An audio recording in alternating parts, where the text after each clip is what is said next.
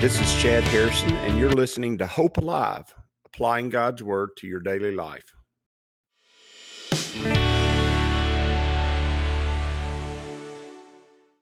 Hi, this is Chad Harrison, and I am the teaching pastor of Lake Community Church and have been serving as a pastor for 25 years. I'm also a practicing attorney. This podcast is designed to help you study God's Word and find God's will for your life. I pray in the name of Jesus right now that God would open up His Word to you and allow you to see Him and to know His will, that you might glorify Him and that you might walk in faith and power each and every day, especially today, in Jesus' name.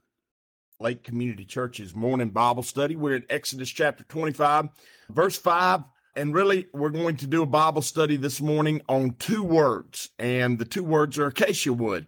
And that is one of the things that God asked the Israelites to bring as an offering for the building of the tabernacle. Now remember, we got to remember this. I always go back to why this is happening. I was talking last night in Bible study with a group of guys, and I told them, you got to remember, okay, what is God trying to teach you when you're studying the Bible? What is it that God is trying to do? Go back to the root, and the way you do that is you study the verses around it so that you know the purpose.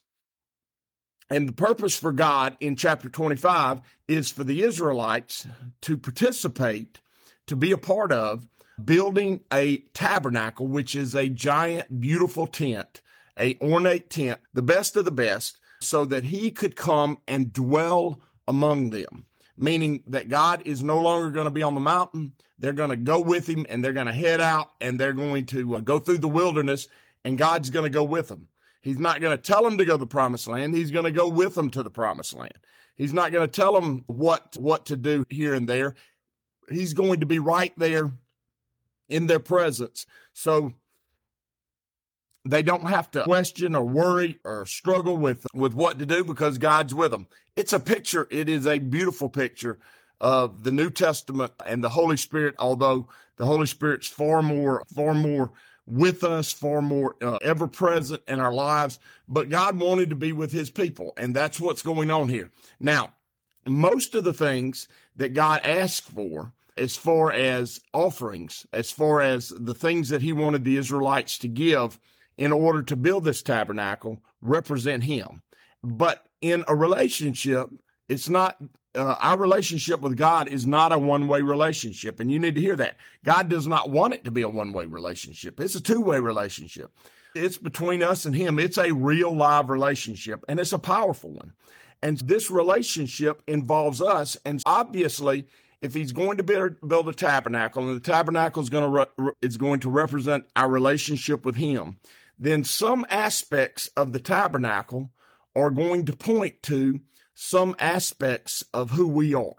And obviously, the gold and silver and bronze, they point to qualities of God, His royalty, His grace and mercy in silver. His bronze is His judgment and His truth and His holiness. You've got all the colors and all the coverings that are the yarns and the cloth that He asked for, the goat's hair, the ram skin, the porpoise leather, all that kind of stuff represents aspects of God's covering and His work and His nature, making us holy and making us righteous before Him. And then you get to acacia wood.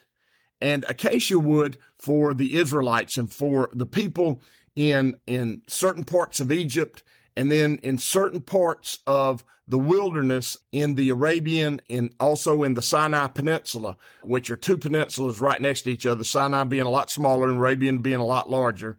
The acacia wood was a pretty well-known wood. In fact, it was probably the most prevalent wood in that area. Now, if you live in Alabama, which most of the people who are watching this, you don't really realize how big and how voluminous our trees are. We have trees everywhere. If you ride out of a city, they are giant 40, 60, 80-foot trees everywhere along the highways.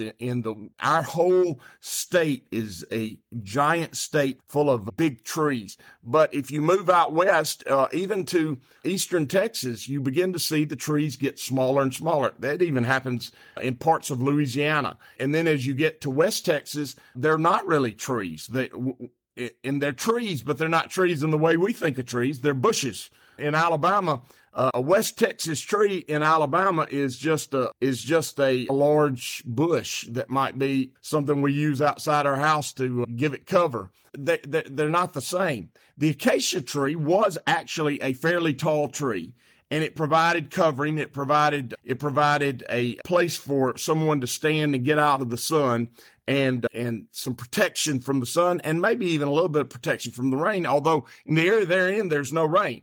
And so there is a lot of acacia wood, which means it's common. There's a lot of it.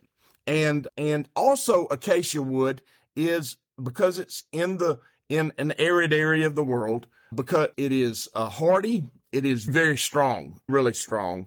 And it is something that once you used it, it might last for hundreds of years. It had the ability to, once it's cured and set, it could last for a long time. Acacia wood is a picture of us. And let me show you why. Because in Scripture, interestingly enough, if you wanted to say, what is a picture of people in general, not individuals, because Scripture gives us lots of pictures of individuals, but of people in general, interestingly, it's fish and the fishers of men and all that kind of stuff. And when I say fish, plural, fishes, but not with es on the end because that's improper English, but fish and trees. Interestingly enough, trees are pictures of lots of people or a lot of humanity. And wood oftentimes can be a picture of the human nature. It's sinful. It's very hard to change. It's very hard to make it different. And as you're studying this, God says he wants acacia wood. And we're going to study how the acacia wood's used, but I want you to see that it is used in a very powerful way. It's used to make the poles and the cross beams for what is going to be a fence around the tabernacle. There's going to be a white fence, a white linen fence all the way around the tabernacle. And there's going to be one entrance, and that's when Jesus says, I am the gate. They understand what that means because there's only one gate to the Temple Mount. There's only one gate into the tabernacle. He's the gate, but the fence around it, that which surrounds it, is a white fence, white with linen. If you said, what does that represent? I think it actually represents the angelic host, but the framework of that is acacia wood.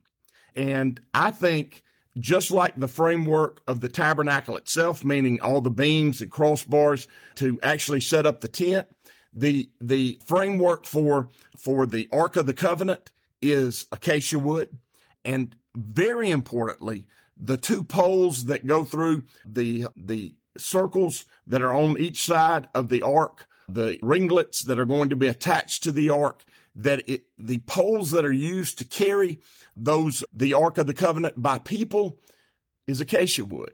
And every part of it, I want you to notice that the framework for the temple, the framework for the fence around the ark, not the temple, the tabernacle, the framework of the fence around the tabernacle, the framework of the actual tent that is the tabernacle, the framework for the Ark of the Covenant, and that which is which carries the Ark of the Covenant, is all acacia wood.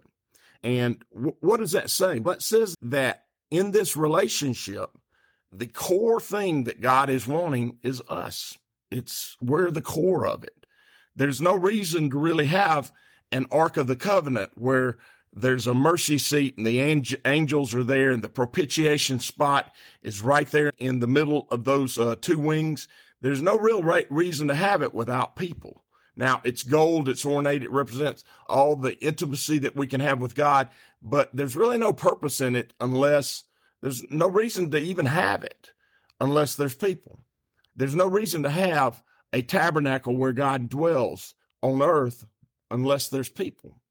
There's no reason to have a protection, something to protect and to surround the presence of God unless there's people.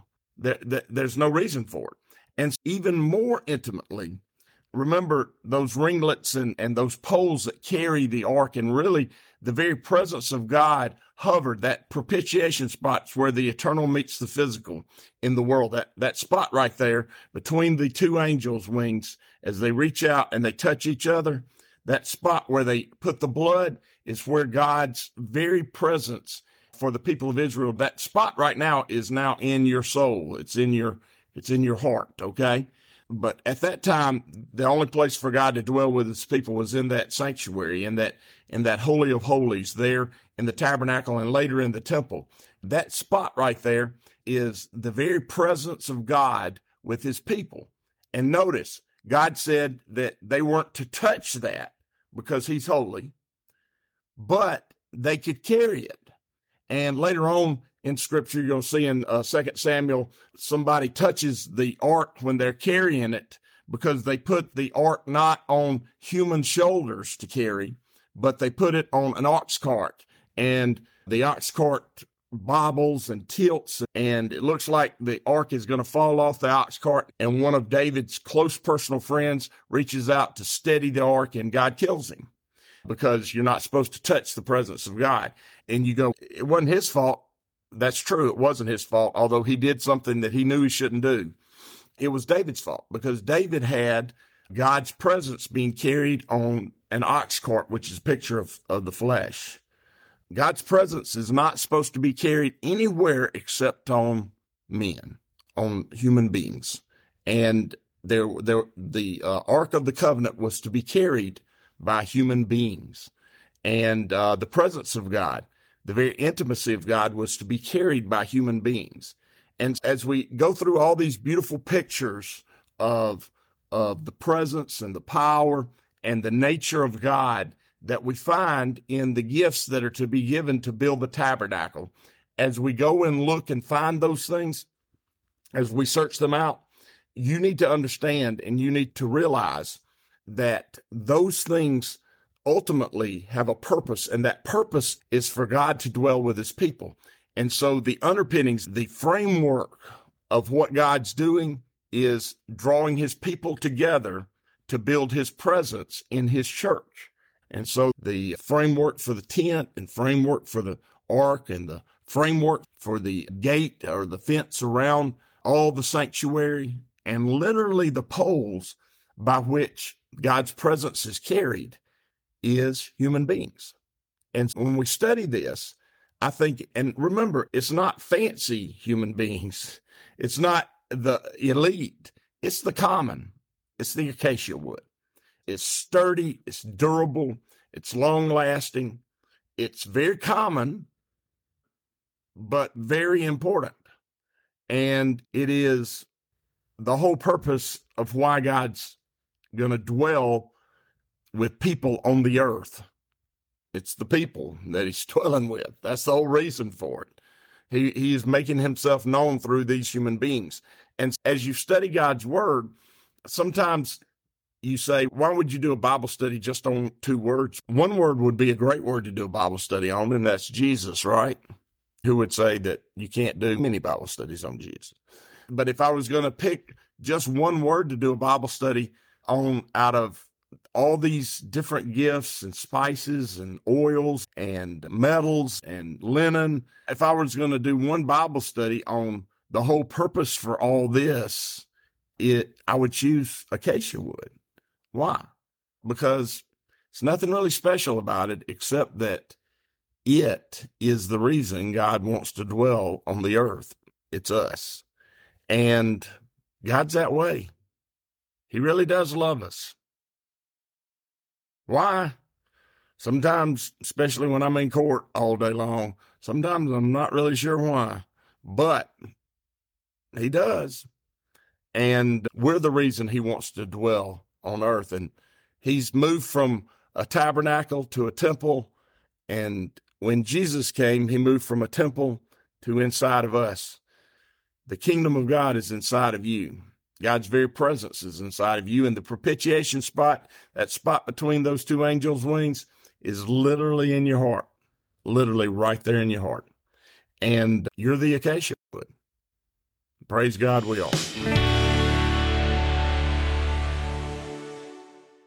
As you go today, I pray that the Lord will bless you and keep you, that he'll make his face to shine upon you, and that he will give you hope and peace today in Jesus' name.